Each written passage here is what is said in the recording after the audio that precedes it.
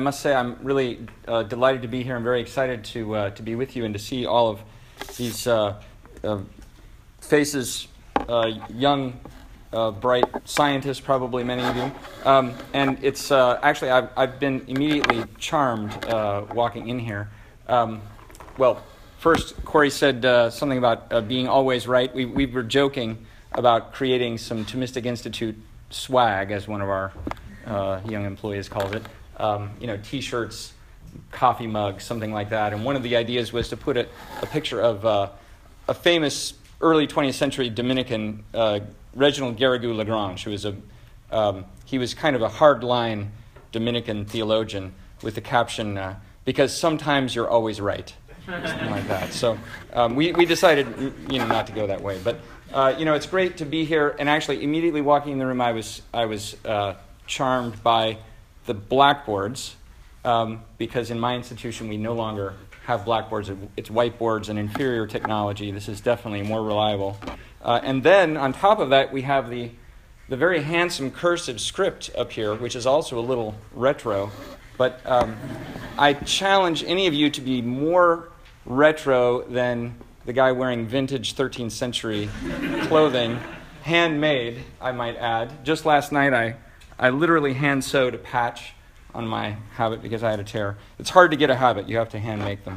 But that's not why I'm here. So the illusion of conflict. Science and faith. This is a really central topic for our age. And it's also one that we take to heart in the Dominican Order and as Thomists and for the Thomistic Institute. Thomistic Institute takes its name from Thomas Aquinas. So Thomas Aquinas was a great medieval philosopher and theologian. He was a member of the Dominican Order. He's one of the greats in Western history. And he has a lot to say, actually, on the issue of faith and science, surprisingly. Because he himself was no stranger to experimental science. Now, that's kind of a controversial thing to say, but I think you can substantiate it. He started with a kind of elite education. He was from a noble family, actually, in Italy. He was sent to study with the Benedictines at Monte Cassino as a young boy. So he's basically it was kind of the equivalent of boarding school. He was then sent off to the university in Naples when he was in his probably about 16, and met the Dominicans and decided to enter this brand new order, which was very controversial. His family was really angry about it. So angry that his parents sent two of his brothers to kidnap him, which they did by force, and held him prisoner in the family castle for a year to try and persuade him not to become a Dominican. But he was so determined that they finally relented, and he went off to study in Cologne at the university that had just been founded by Albert the Great.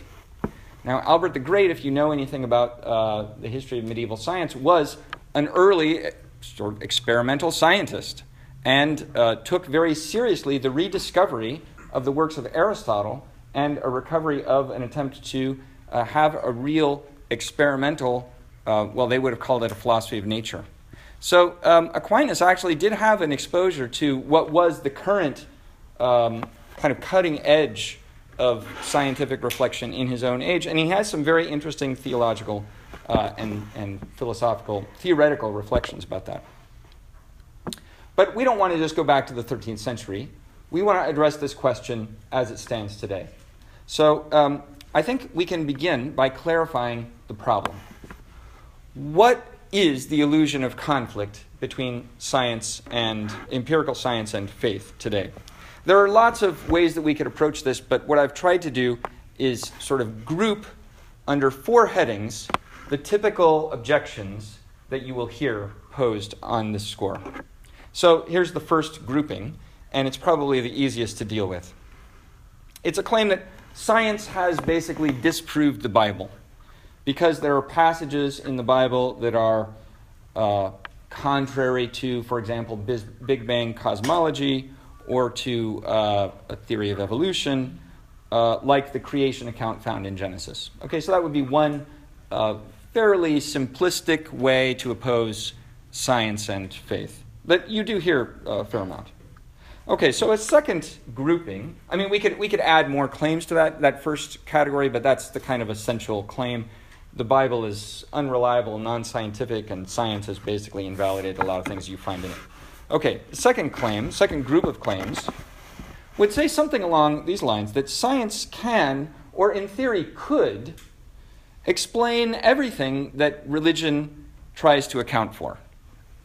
So, for example, one might make the claim that the whole cosmos is simply a kind of indeterminate chaos or randomness out of which apparent order has emerged, and that once you understand this dynamic, you can basically explain most everything. Or perhaps the claim of some proponents of a strong neo-Darwinian evolutionary theory that you can account for all the diverse orders of organic life, including human beings, by appealing to random genetic mutation and natural selection, something along those lines. And so, therefore, religious explanations are, at best, superfluous, and at worst, misleading, or even they positively obscure or impede our advance in knowledge. Okay, so that would be a second category of claims. The third grouping of alleged conflicts goes something like this. Faith claims that religion makes are limits to scientific inquiry, and they use non-scientific criteria to limit our knowledge of the truth. So if you are a real scientist, you should want to explore the science wherever it takes you, and religion is always getting in the way of that. Fourth grouping. Because faith claims are empirically unverifiable, they simply don't count as claims about objective reality. They're a kind of esoterica. I mean, you find them in the bookstore under esoterica, basically. You know, it's something that is inherently subjective and maybe even a kind of sentimentalization. It's about these unquantifiable feelings that you have. And the only thing that counts as real knowledge are claims that can be empirically verified by a scientific method. Okay, so how to show that these are only apparent conflicts? And I think that they are only apparent conflicts. So I have to start with a few disclaimers here, actually. First, as you may know, I've basically my CV shows that I've been in school a lot. You know, that doesn't count for all that much, really. And I'm not a scientist. My specialties are philosophy and theology, so I have degrees in philosophy and theology and law. I'm interested in science, and so I've done a lot of reading, and I know a number of serious scientists and have tried to have serious exchanges with them about these questions. But I can't hold myself out as an authority on the scientific questions that will inevitably come up, so I'm sure I can learn a lot from many of the people in this room. So my place here is not to adjudicate scientific questions, but to try and contextualize those questions from the perspective, from what you might say is a broader perspective. The second caveat that I'd throw out is that if we wanted to go point by point through these four illusions of conflict, we could spend a lot of time getting down into the weeds. And I think what actually would be more helpful would be for me to discuss some fundamental principles, first about the relationship between faith and science, and secondly, about the reasonableness of faith, kind of clearing up misconceptions about what we mean when we talk about faith. So my talk is going to have basically those two parts. So by means of this double inquiry, I hope to bring to light the unique value of scientific inquiry as it fits into a larger set of questions. In a way, I want to talk about how science can investigate the truth and how that fits in with other ways of knowing the universe and the truth. Okay, so the first part of my talk. what are some of the key principles that allow us to resolve some of the alleged conflicts or illusory conflicts between science and faith? So the first one, which I really don't even want to label number one, it's just kind of a preface to number one, is about that first apparent conflict. Does science disprove the Bible? This is a relatively easy one to deal with because it generally involves a misunderstanding about the Bible and what the Bible is saying. So at least from a Catholic perspective, if we're going to talk, for example, about the creation accounts in Genesis, we don't read the creation accounts in Genesis, and nor do we read many other texts in the Bible, as a historical account of a particular sequence of events. Now, certainly when we get into the New Testament, we do think that there are historically verifiable claims being made about actual events. But when we're talking about Genesis or the creation account, we don't read those texts as narrating the way a historian would narrate or a scientist would narrate a series of events. It's not scientific literature about the origin of the cosmos or the origins of human life. It's a different kind of literature. When you pay attention to the literary genre, to what the author actually is really intending to say, it's intending to tell us something of a different kind, of a different order. It's a highly symbolic, theological account that expresses deep truths about the origins of all things and of human beings. But it doesn't mean, for example, that there were literally 6 days in which the heavens and the earth were created. If you study biblical criticism, one of the things that you will learn is that, for example, the pagan cultures around ancient Israel worshipped things like the sun and the moon, which is why the creation account says that God created the sun and the moon. It's not because it's saying, well, on this particular day he made these things. It's to say we are not like the other pagan cultures that think that those are gods. They're not gods, they're creatures, they're created by God. It doesn't mean that there was a physical serpent telling a woman to eat the real fruit of an actual tree.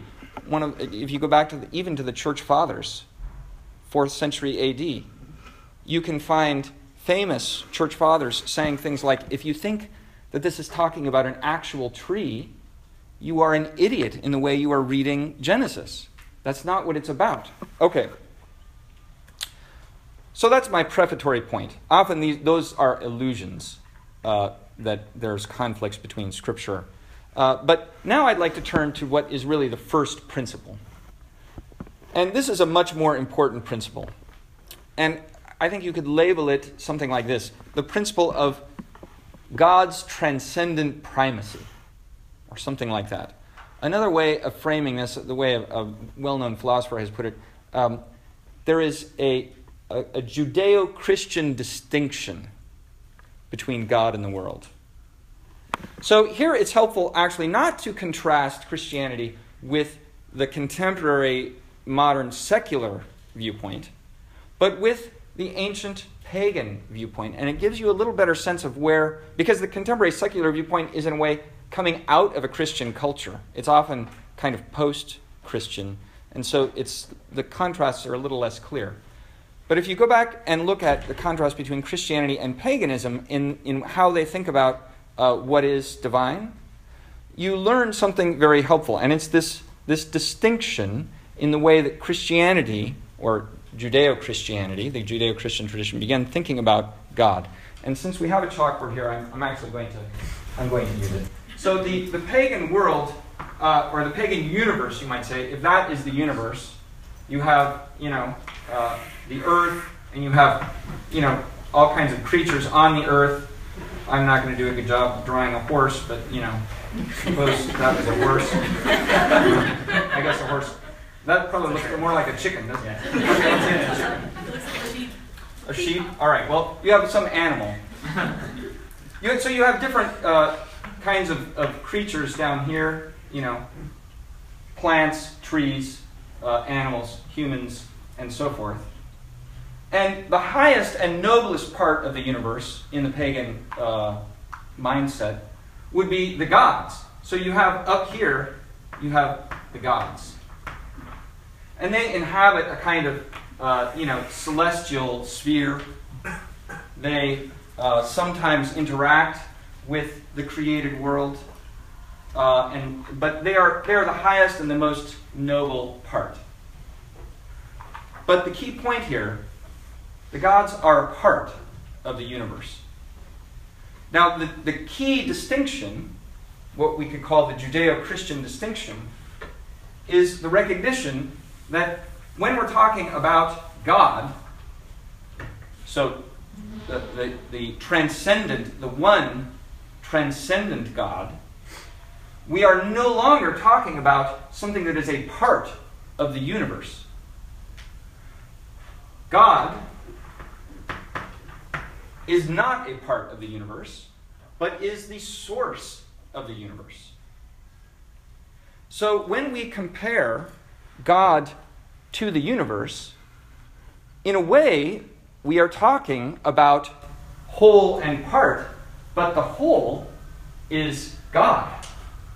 And the part is the universe which God is creating and sustaining in being.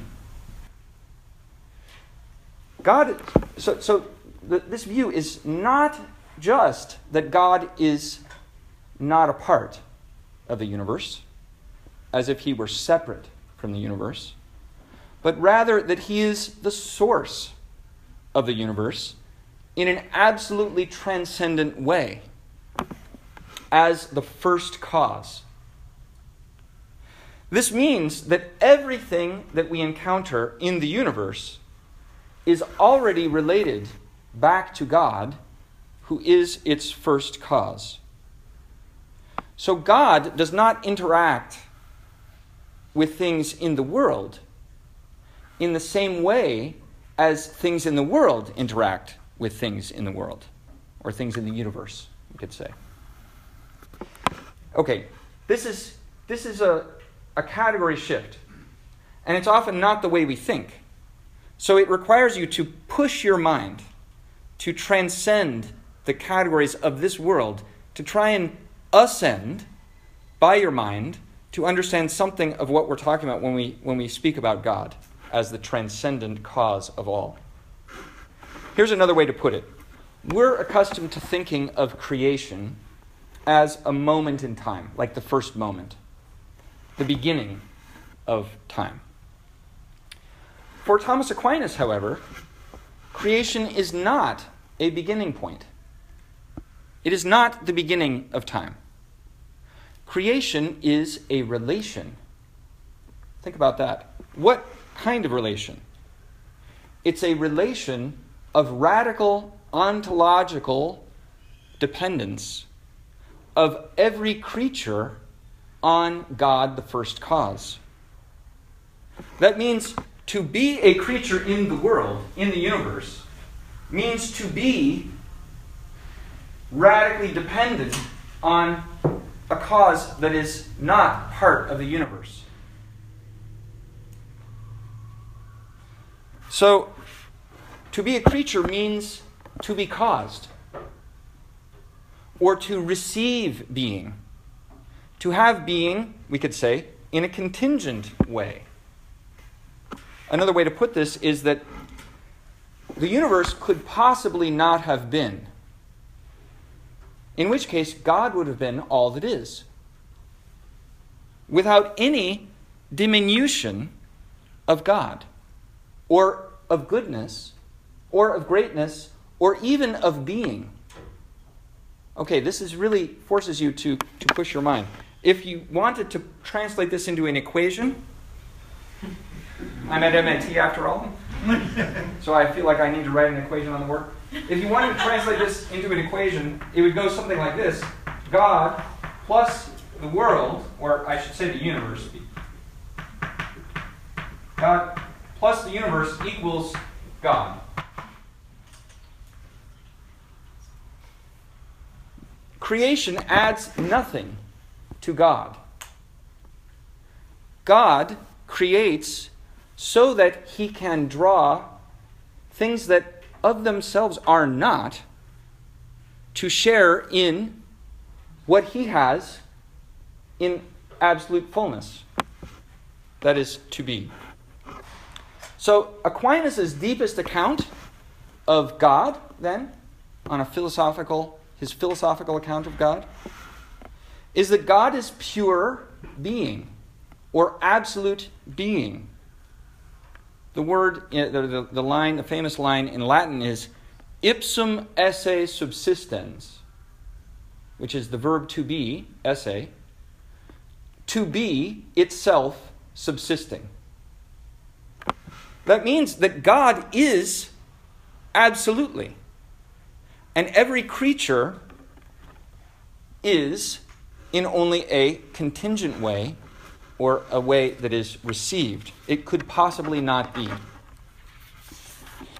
So this is why, according to Aquinas, we have to think of God in a radically different way than we think of things in the universe, of creatures.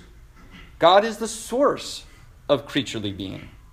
So he is the ground of the universe, and the universe, in a sense, is in God. But he is not simply in the universe, but is its source and its origin. Okay, where does this take us with science, empirical science? It means that God cannot be investigated the same way that things in the universe can be investigated. He is not like the other beings in the universe. In fact, it would be a mistake to think that we could use the same word in the same sense, the exact same sense of God and creatures. So when we say being, even to say the word being with respect to God, there's an analogy going on there.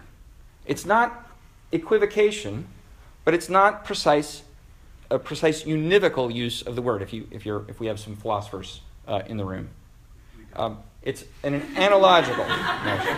Okay, I'm optimistic. Okay, so this has fundamental implications for how we think about God and the universe, and consequently how we think about empirical science and what it can do and not do. Like, what are its riches and also its limitations. And this brings us to the second major principle. So the first principle was God is a transcendent, the transcendent primacy of God. Okay, now the second principle, which flows from this Judeo-Christian distinction, which we can label the distinction between first and second causes, or primary and secondary causality. This is another philosophical distinction that flows from this understanding of God as not part of the universe. So I was just saying, God is different in a way from everything in the universe. He's in a different order altogether from all other causes that we know. So he causes in a way differently than other things in the universe cause. Things in the universe act on each other. You know, the chicken or the sheep, whatever, acts on me. I mean, the chicken I had for lunch is becoming a part of me right now, right? So it's in a certain way acting on me. Actually, I have beef, so maybe I should put horns on him. Make him a cow. Okay, so creaturely causes act on each other within the world, and there's an intelligibility to that. But the way God acts as a cause of the whole universe is of a different order. So we give the label to that primary causality or first causality.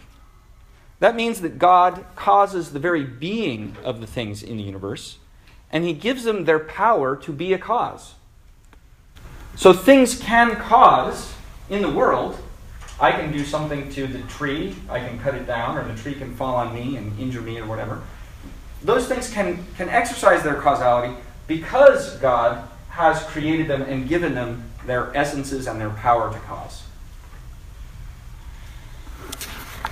Creatures, then, are real causes They are real causes, and we call that secondary causality. That's not a diminished sense of causality. It's a very important sense of causality. And we can investigate it, and that's principally what we do in empirical science, is investigate those secondary causes. But notice that we need to keep in mind the difference between a secondary cause and a first cause.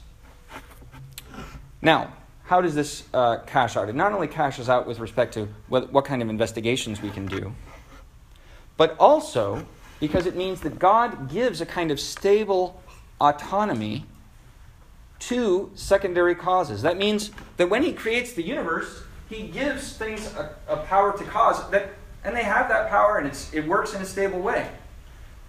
So we really can investigate those relationships without ever threatening the principle that God is the cause of everything.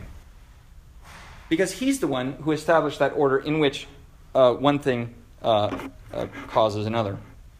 Okay, so there are two errors that you commonly encounter in discussions about faith and science that misunderstand this distinction between primary and secondary causality. One error would be the view that God acts immediately in all things. You hear this when you hear, say, certain types of readers of the Bible taking a fundamentalist reading of the Bible, and they want to defend the Bible against, say, the theory of evolution. And so they say, well, the theory of evolution, if we can't accept the theory of evolution because then it would mean that God did not create the different species of things.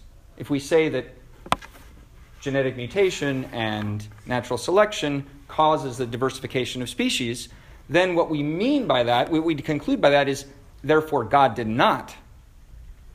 And we don't want to say that, so we're going to negate that evolution is true.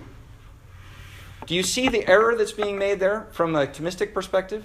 The error is thinking that God's causality is working on the same plane as creaturely causality.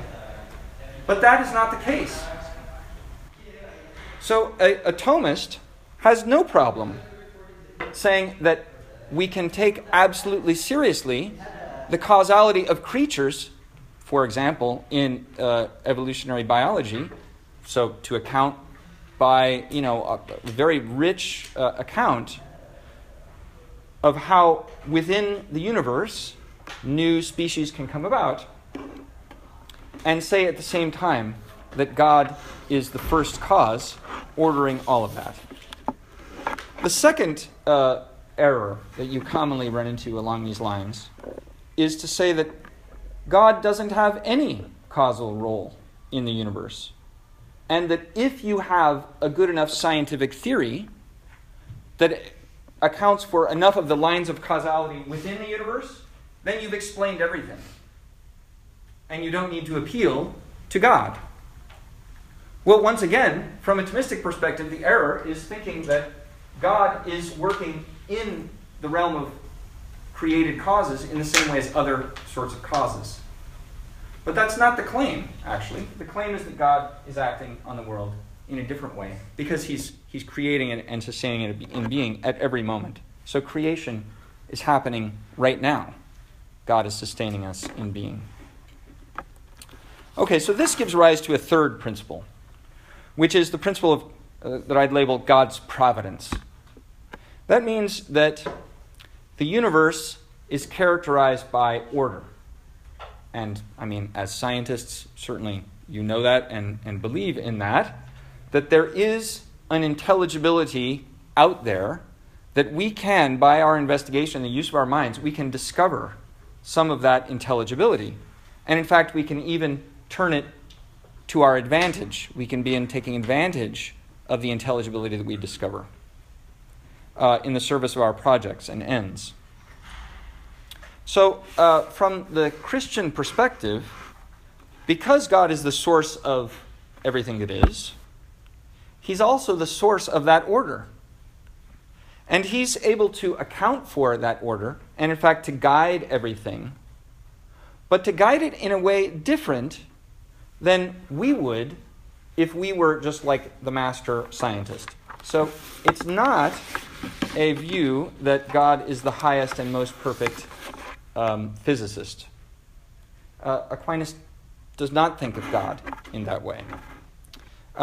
Another point that I should add before I move on here is that for Aquinas, God does not just govern the world by acts of his power or of his will, but God is a mind, the mind of the universe. So he has a plan according to which he acts in the world. Creation follows a kind of eternal plan in the mind of God. And so the causality of God is exercised according to that plan, that order, which is first of all in the mind of God. So the order that we then find in the world is a reflection of the order that we find in God. Okay, now I'd like to pose an objection to this view. Maybe an objection that some of you are thinking. How is this different from thinking of God as just like a really perfect physicist? Think of the theory of Laplace.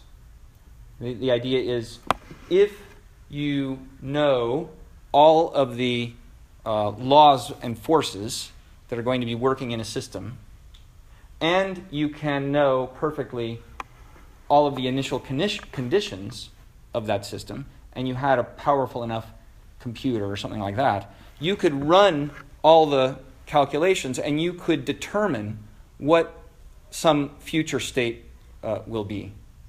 So it's a kind of raw determinism, that everything is already set up. We aren't able to do that yet because we don't know enough. But if we really knew enough, we would be able to figure out all of the future states. Is this Aquinas' view of God's providence, for example, or the way God orders the world? No, it's not. Why? What's wrong with this idea? It's, once again, to think of God in too worldly a way, as if God's working out of things were like our working out of things. But in fact, God's way of causing things is of a much higher order. And here we can add a set of distinctions about the types of secondary causes that you find in the world. This is also very helpful for understanding divine providence and the place of indeterminism in the universe, which Aquinas thinks there really is a kind of indetermination within the universe. So, what are the sorts of causes that you find within secondary causality? Aquinas thinks that we can distinguish at least three, or we might distinguish it into four. The first set are what he calls per se causes. Those are causes. That's probably the first thing we think about when we think about, say, in physics, talking about causality. Causes that bring about a particular result always or for the most part. So one billiard ball strikes another, and we know how the second ball is going to react or going to move. Or even in the realm of biology, you have, say, an aardvark egg and an aardvark sperm, and the sperm fertilizes the egg, and a new individual organism, a new aardvark, begins to be, right? Okay, so that's in the line of per se causes. Those causes operate in a reliable way. They operate according to their own internal intelligibility. You can kind of see their directedness, and you can run them forward and run them back and sort of understand the causal chain. But there's a second category, which Aquinas calls per accidens. And this is the classic place where you find discussions of chance. So the idea behind per accidens causes is that you have different lines of causality, which have their own directedness, and when they intersect, they can produce a new result which neither line of itself could have accounted for. So, suppose just before the aardvark sperm fertilizes the aardvark egg, there's a dose of radiation that radiates the egg, or maybe just as it's being fertilized. Okay, what will result from that? You have sort of two intersecting lines of causality. There's a source of radiation, and then there's the fertilization of the sperm and the egg.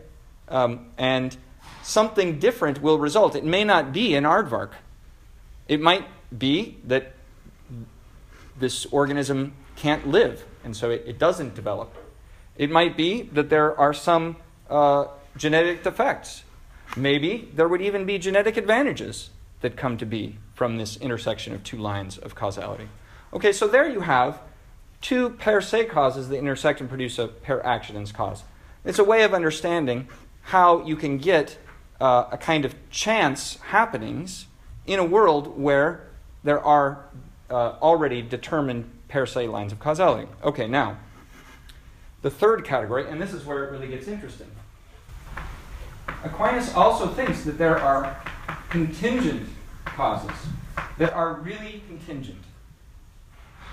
And here, he's talking about things that are underdetermined.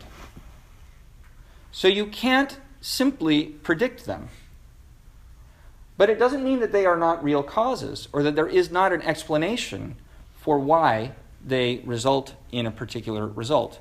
So, to use just a very simple example, you give your dog his favorite toy, and then a rabbit runs by, or a cat runs by, and he has to decide.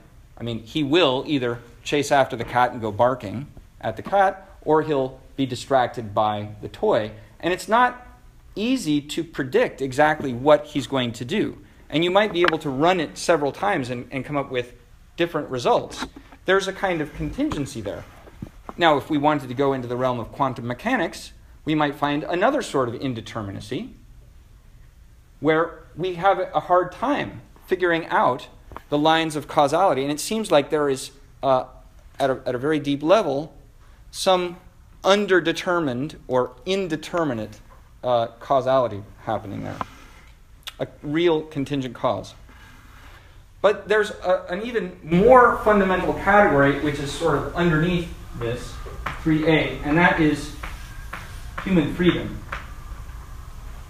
So Aquinas really thinks that you and I are causes, and we are causes in a different way than a billiard ball is a cause, because we are causes by our own free choices, which he thinks are really free, which means they are not determined in advance.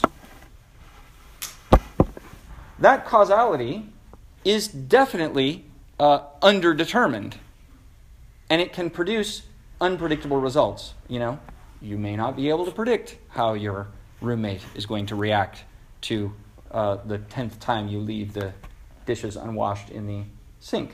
One time you say, I don't understand it. She just blew up. I couldn't have predicted it. Well, maybe you could predict that.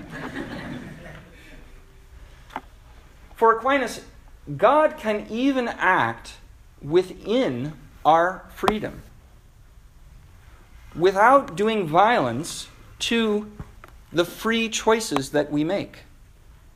That is because of the kind of cause God is.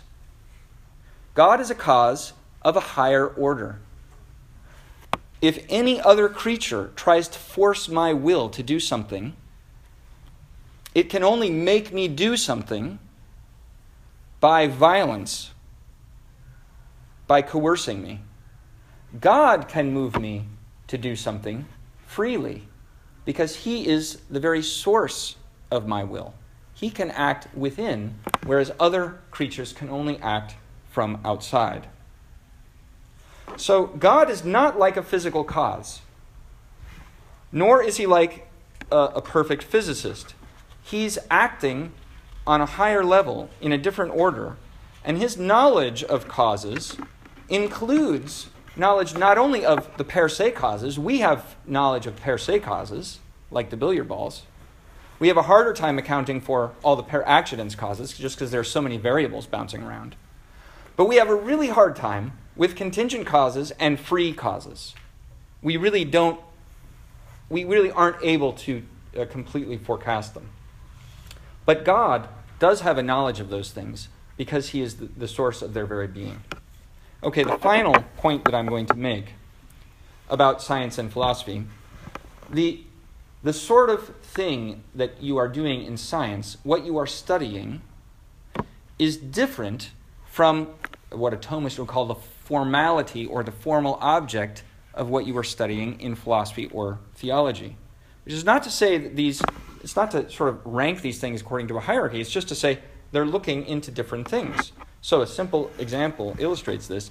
A physicist may be able to build a nuclear bomb, but he can't answer, as a physicist, whether using the bomb in these particular circumstances is morally justified or is morally evil. There is no empirically verifiable experiment you can run to detect the justice of the use of a nuclear bomb in this case or that case. It's a different sort of question, a different sort of inquiry. But it's a real inquiry, and it's an important inquiry, and it's not just an arbitrary inquiry. It's one that's really based on reason, and it requires one to engage in a different sort of thinking that is, namely, philosophical or theological, perhaps, but not based on simply based on empirical observation. Okay, if we want to move into the realm of theology, we can study things. You can study your roommates in various ways, right? According to the classic division of the sciences for Thomas Aquinas, he would say you could study your roommate as a physical object, like as throwable. And that would be to study your roommate in the domain of physics. You can study your roommate in terms of his or her shape. I don't know what shape your roommate is in. Is your roommate in good shape or bad shape? That's geometry, to study your roommate, the shape of your roommate. I mean, you know what I'm talking about here. You can study your roommate, you can abstract from all matter and just study your roommate in terms of mathematical object. You can just quantify something and study some measure of quantity there. You can study your roommate as a moral actor.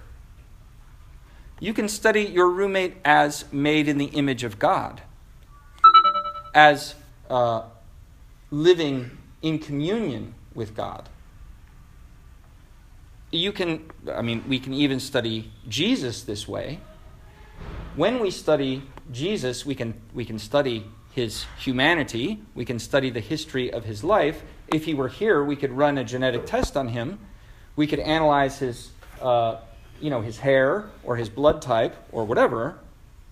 But there is no test we could do that would detect his divinity.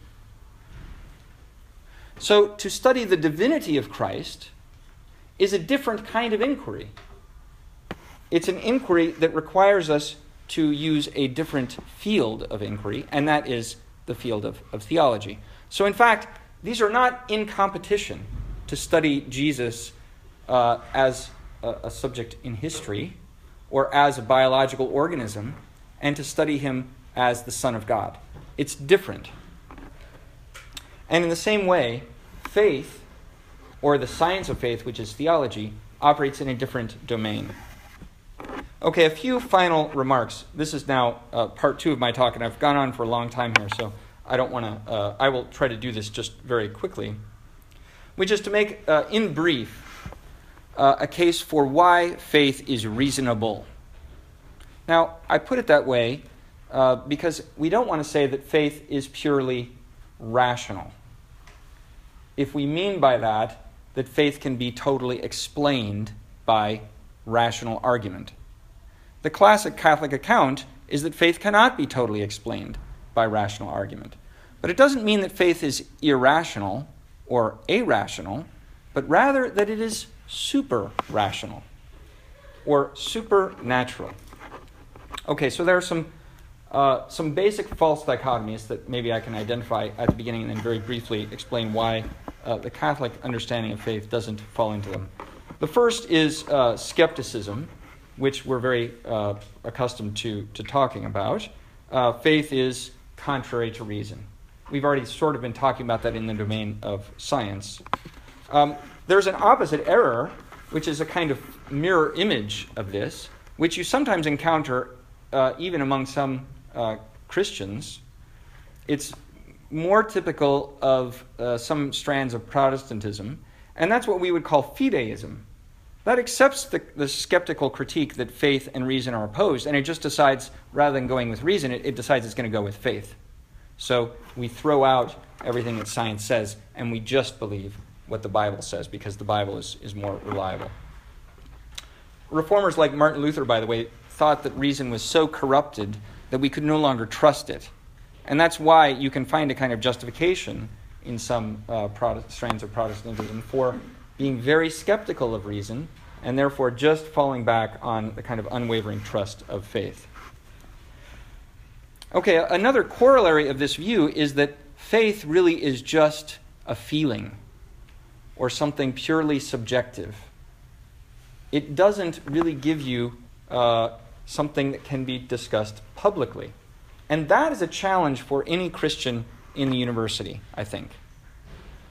Finding a way to not be trapped into saying, well, this is only true for you, or it's true for me. It's just something purely personal or interior or private, but saying, actually, there is a kind of public dimension to the claims of faith that is accessible in principle, even if it's above reason. Those are some mistakes about faith. So what is faith from a Catholic perspective? So I'm going to just go very quickly here. But Aquinas says that faith is not a feeling. It is rather, and he uses here a definition from St. Augustine, a famous definition, that faith is thinking with assent. Thinking with assent. Okay, so I can use a brief example to illustrate what this means. What is the peculiar character of faith. Suppose that you had a brother who was a journalist, and he went to cover the war in Syria and Iraq with ISIS and so forth. And he's captured by ISIS and held prisoner for months, incommunicado. You don't know whether he's alive or dead. You don't know how he's doing. And suppose one day somebody knocks on your door and says, I too was held prisoner for months by ISIS, and I was in the same cell as your brother, and they just released me, and I come to tell you, I bring you a message from your brother. He's doing fine, and he tells you not to worry about him, and so forth. Okay, this happened a few years ago, actually. Something very like this. Now, what would you do if you hear this kind of story? Obviously, you care very much whether what this person is telling you is true. It makes a huge difference to you when it's true. And you probably would try to assess, is this person credible? Does he seem to be a journalist? Maybe you could check up on that. You might be able to determine whether he had, in fact, been in Iraq and been held a prisoner. Does he know things about your brother that only your brother would know? But suppose after checking up on it and determining that he is credible, you're sitting across the dining room table from him and you say, well, what you say is very interesting, and I'm inclined to think that it's probably true. But you see, I have no way of checking it myself. What would his reaction be? It would probably be something like, well, you don't believe me. And he would be right. Because if you were to believe him, you would have to say, I accept what you say as true. Not as likely true, but I assent to what you say. I assent without reservation. That's what it means to believe. So this example is helpful because it illustrates a few things, just on the natural level of believing. That believing involves knowing something. You really come to know something, but you know something not by way of your own sight. You know it by way of someone bearing witness to you about it.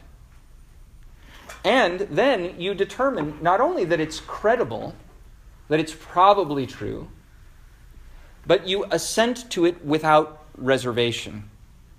So there's a difference between saying I think it's 99% likely that it's true, and saying I just accept it as true. And when you accept it as true, you have a new relationship with the witness who you trust. Okay, now, Aquinas thinks that we do this kind of natural believing all the time. When you believe that a city you've never visited really exists, it's reasonable to do that.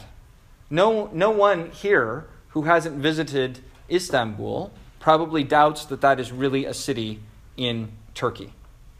It would be unreasonable to doubt it, even though you haven't been there.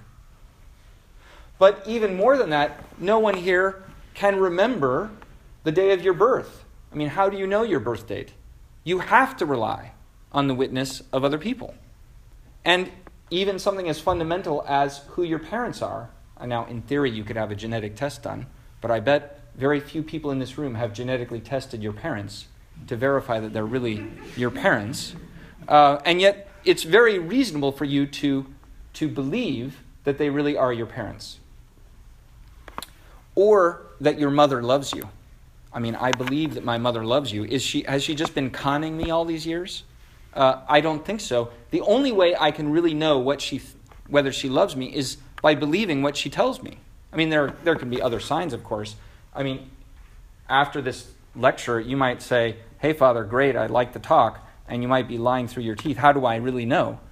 It probably happens often after Mass. You know, the people coming out and say, "Hey, nice homily, Father." You know, we're not unaware of that reality. You know, so to know what you are really thinking, on a certain level, I have to believe what you say. So it's a natural phenomenon. And when someone is a credible witness, it's reasonable to believe. All the more so, then, when we're talking about knowing something supernatural about God, which we could not know from our own power. So something like that God is a person, that in fact God is three persons, that God loves you, that God wants you to be in a relationship with Him, that God was willing to die so that you could be in relationship with Him. Knowing those kinds of things, you cannot simply come to know them by a study of cosmology or biology or physics or history, but only by the revelation of faith, where, in a way, God speaks to you and you believe Him. So believing God is reasonable. It really gives you some knowledge about God, but it is not a knowledge based on your own vision. It's based on you trusting the witness who tells you about this. And that witness is, first of all, God, and secondly, say the apostles or the church, bearing witness to, say, the mystery of God or the mystery of Christ. So from a Catholic perspective, that is a perfectly reasonable thing to do. It can't be reduced to reason, but it is reasonable. And it is not in conflict with what we learn about God from science or what the other things that science wants to investigate. So there's a lot more that could be said on that score, but I think maybe I will just leave it there, and maybe there'll be time for some questions if people have questions, if you want to go further, if you think that I've given a crummy talk and you want to say that, reveal the secrets of your heart, about that. Or if you have objections. Let's give a round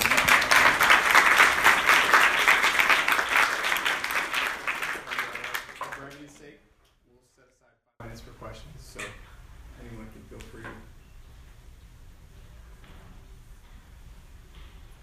Yeah.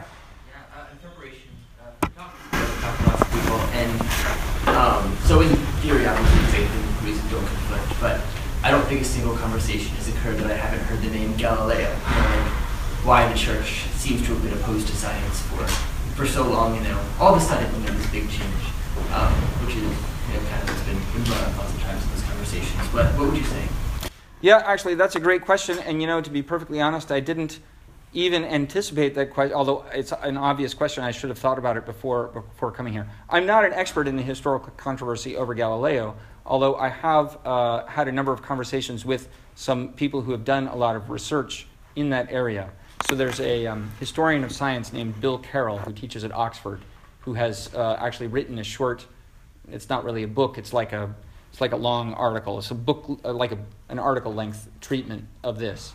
And his argument is basically that there were mistakes on both sides, and in fact, the church was not condemning Galileo for a scientific claim, but it was with respect to a theological claim. So there was a dispute over a theological point. So Galileo was in a way claiming more than just making a scientific claim. But that doesn't exculpate some. There was a big fight in the church, including a fight between some religious orders, the Dominicans among them.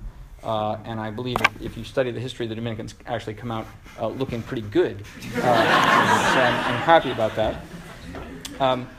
But the history of the church's interest in cosmology, just to take cosmology for example, goes back very far. So there's a Vatican observatory. I know the scientist who's a Jesuit brother who runs the Vatican Observatory. Is he an MIT grad? Yeah. Guy Consolmagno is his name. The Vatican has the largest collection of meteorites in the world, he claims. And it's been collecting them for hundreds of years. So it's often a kind of polemical portrayal of that episode, but I have to confess that I don't have all the answers about the details there. Would you say that even the conflict was unique? Because I think the typical perception is that the church hated science for almost 2,000 years, and all of a sudden is in favor of it, or is trying to look good by sounding like it's in favor of it. What would you say? Yeah, I think that's just fundamentally false, and it's verifiably false if you go back and study the history. So, and there are now better studies of that. It's a kind of polemic that came out of the Enlightenment period where there was a conscious rejection of the authority of the church for a variety of reasons, some of them philosophical, some of them political even. And that rejection, so there was a polemic involved in saying that the church was against free inquiry or something like that. But in fact, there always were robust scientific investigations. The universities were started by the church. It's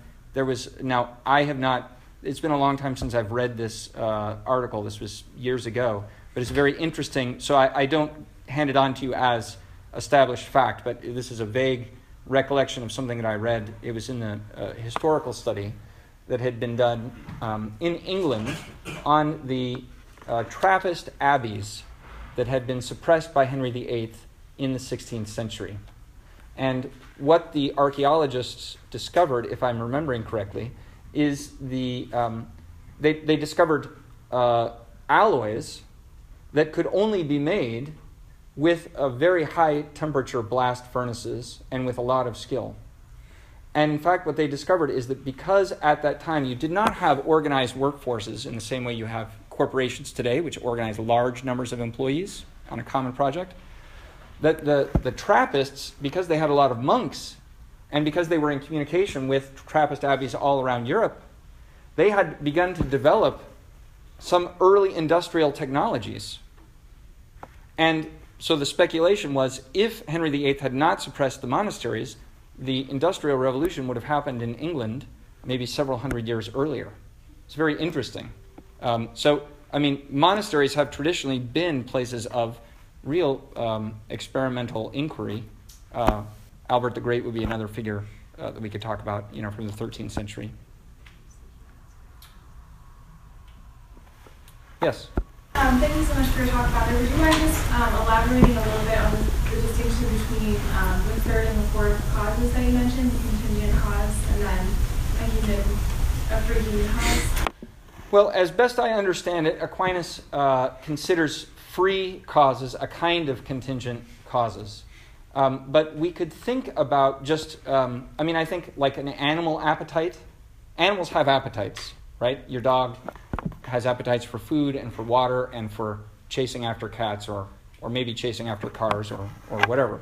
And it's hard in the limit cases, if you just think of like the rat in the maze and he has to make a choice, we may be able to predict in general more, 7 times out of 10 the rat goes this way. But in any particular case, are we going to be able to predict with absolute certainty which path the rat is going to choose, or what your dog is going to choose to do when you come home? There's a certain indetermination there, which is contingent. It can't just be reduced to like an absolute physical determinism. Now there are some. There have been some scientific theories that try to have a kind of determinism. My understanding is, in general, among physicists today, that is considered a rather naive view, that kind of hard determinism no longer holds, that there is a real indetermination at the quantum level. And in fact, Aquinas has an accounting for that. So human freedom is of an even higher level than an animal appetite, like a rat's choice or a dog's choice, because it proceeds from your mind's understanding of what is good. So you can even transcend, like eating the chocolate cake. Your dog has a hard time resisting the steak, but you can say the steak is not good for me, so I'm not going to eat it. I rarely make that kind of choice myself, but in theory, I'm capable of it. So, does that answer your question? Yeah, I think I was wondering if it has more to do with the distinction between having distinct animals where we found, because it seems like in most cases something, a living thing that has contingent, is acting contingently can still be governed by some sort of instinct, whereas human beings are not. I didn't quite hear what you say. Governed by instinct? Yeah. Okay. So instinct actually is also a very interesting subject. It's rather mysterious, when we try to explain instinct. So we can talk about instinct in higher animals, like a dog, which has a higher cognitive capacity, or sensitive capacity at least. And then in much lower organisms, like insects, bees. Bees are displaying highly organized activity in the hive.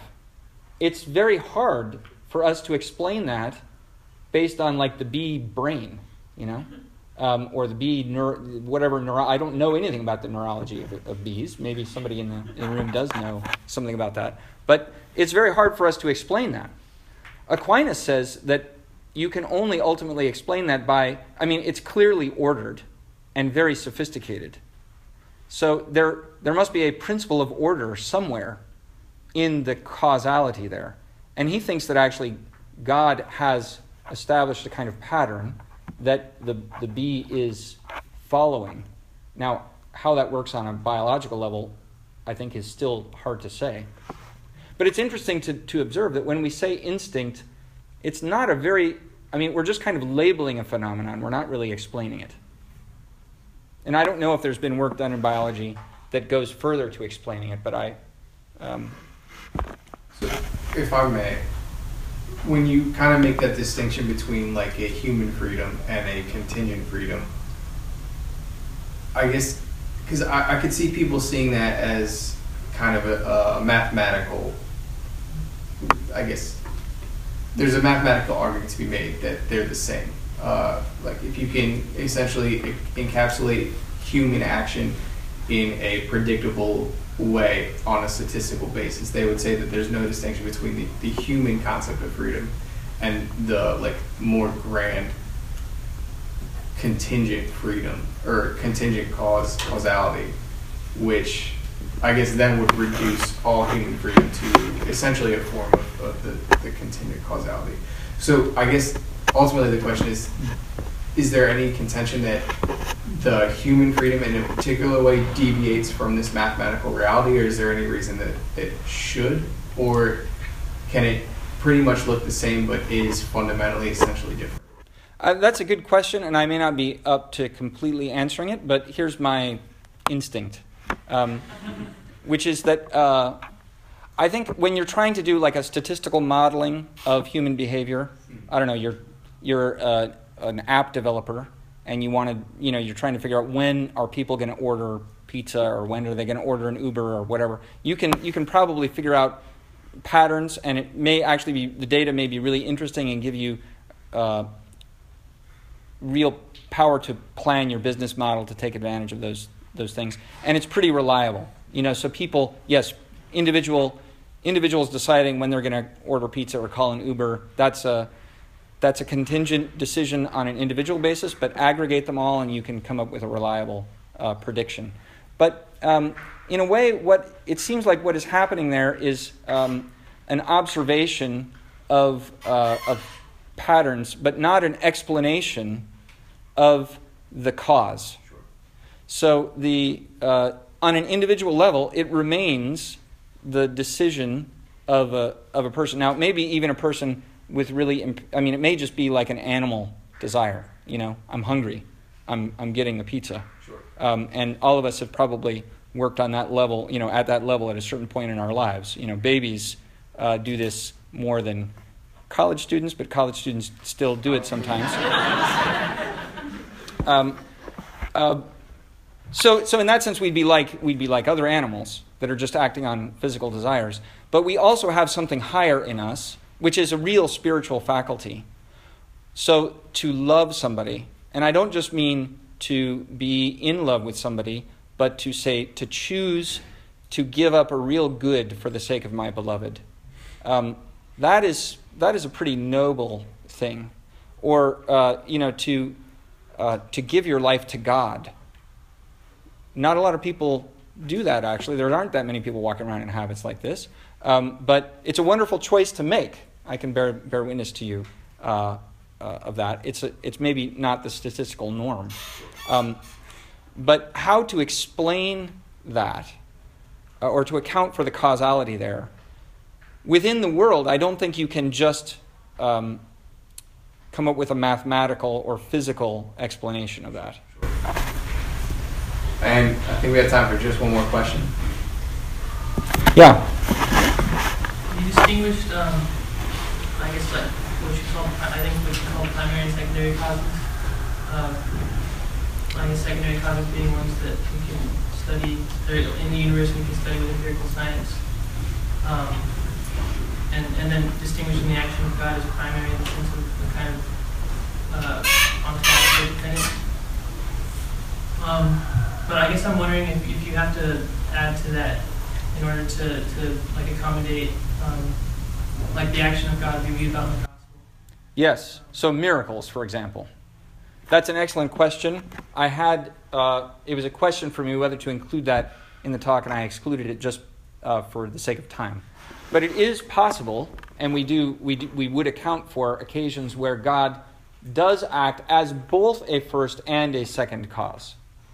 So he can act in the world as sort of act directly in the world without the mediation of other creatures, like Jesus miraculously healing someone of a grave illness or raising someone from the dead. So that would be an occasion of a miracle. It's not a violation of the principle of secondary causality, because God is the cause of all secondary causes, and he can just add to those secondary causes by himself acting directly as a secondary cause. Does that explain the? Well, I guess what I mean is this kind of direct action implied when you say that God is a prime mover, or if that's like, is this philosophically implied when we say that God is a prime mover? Is this No, I don't think it's philosophically implied, but it is possible.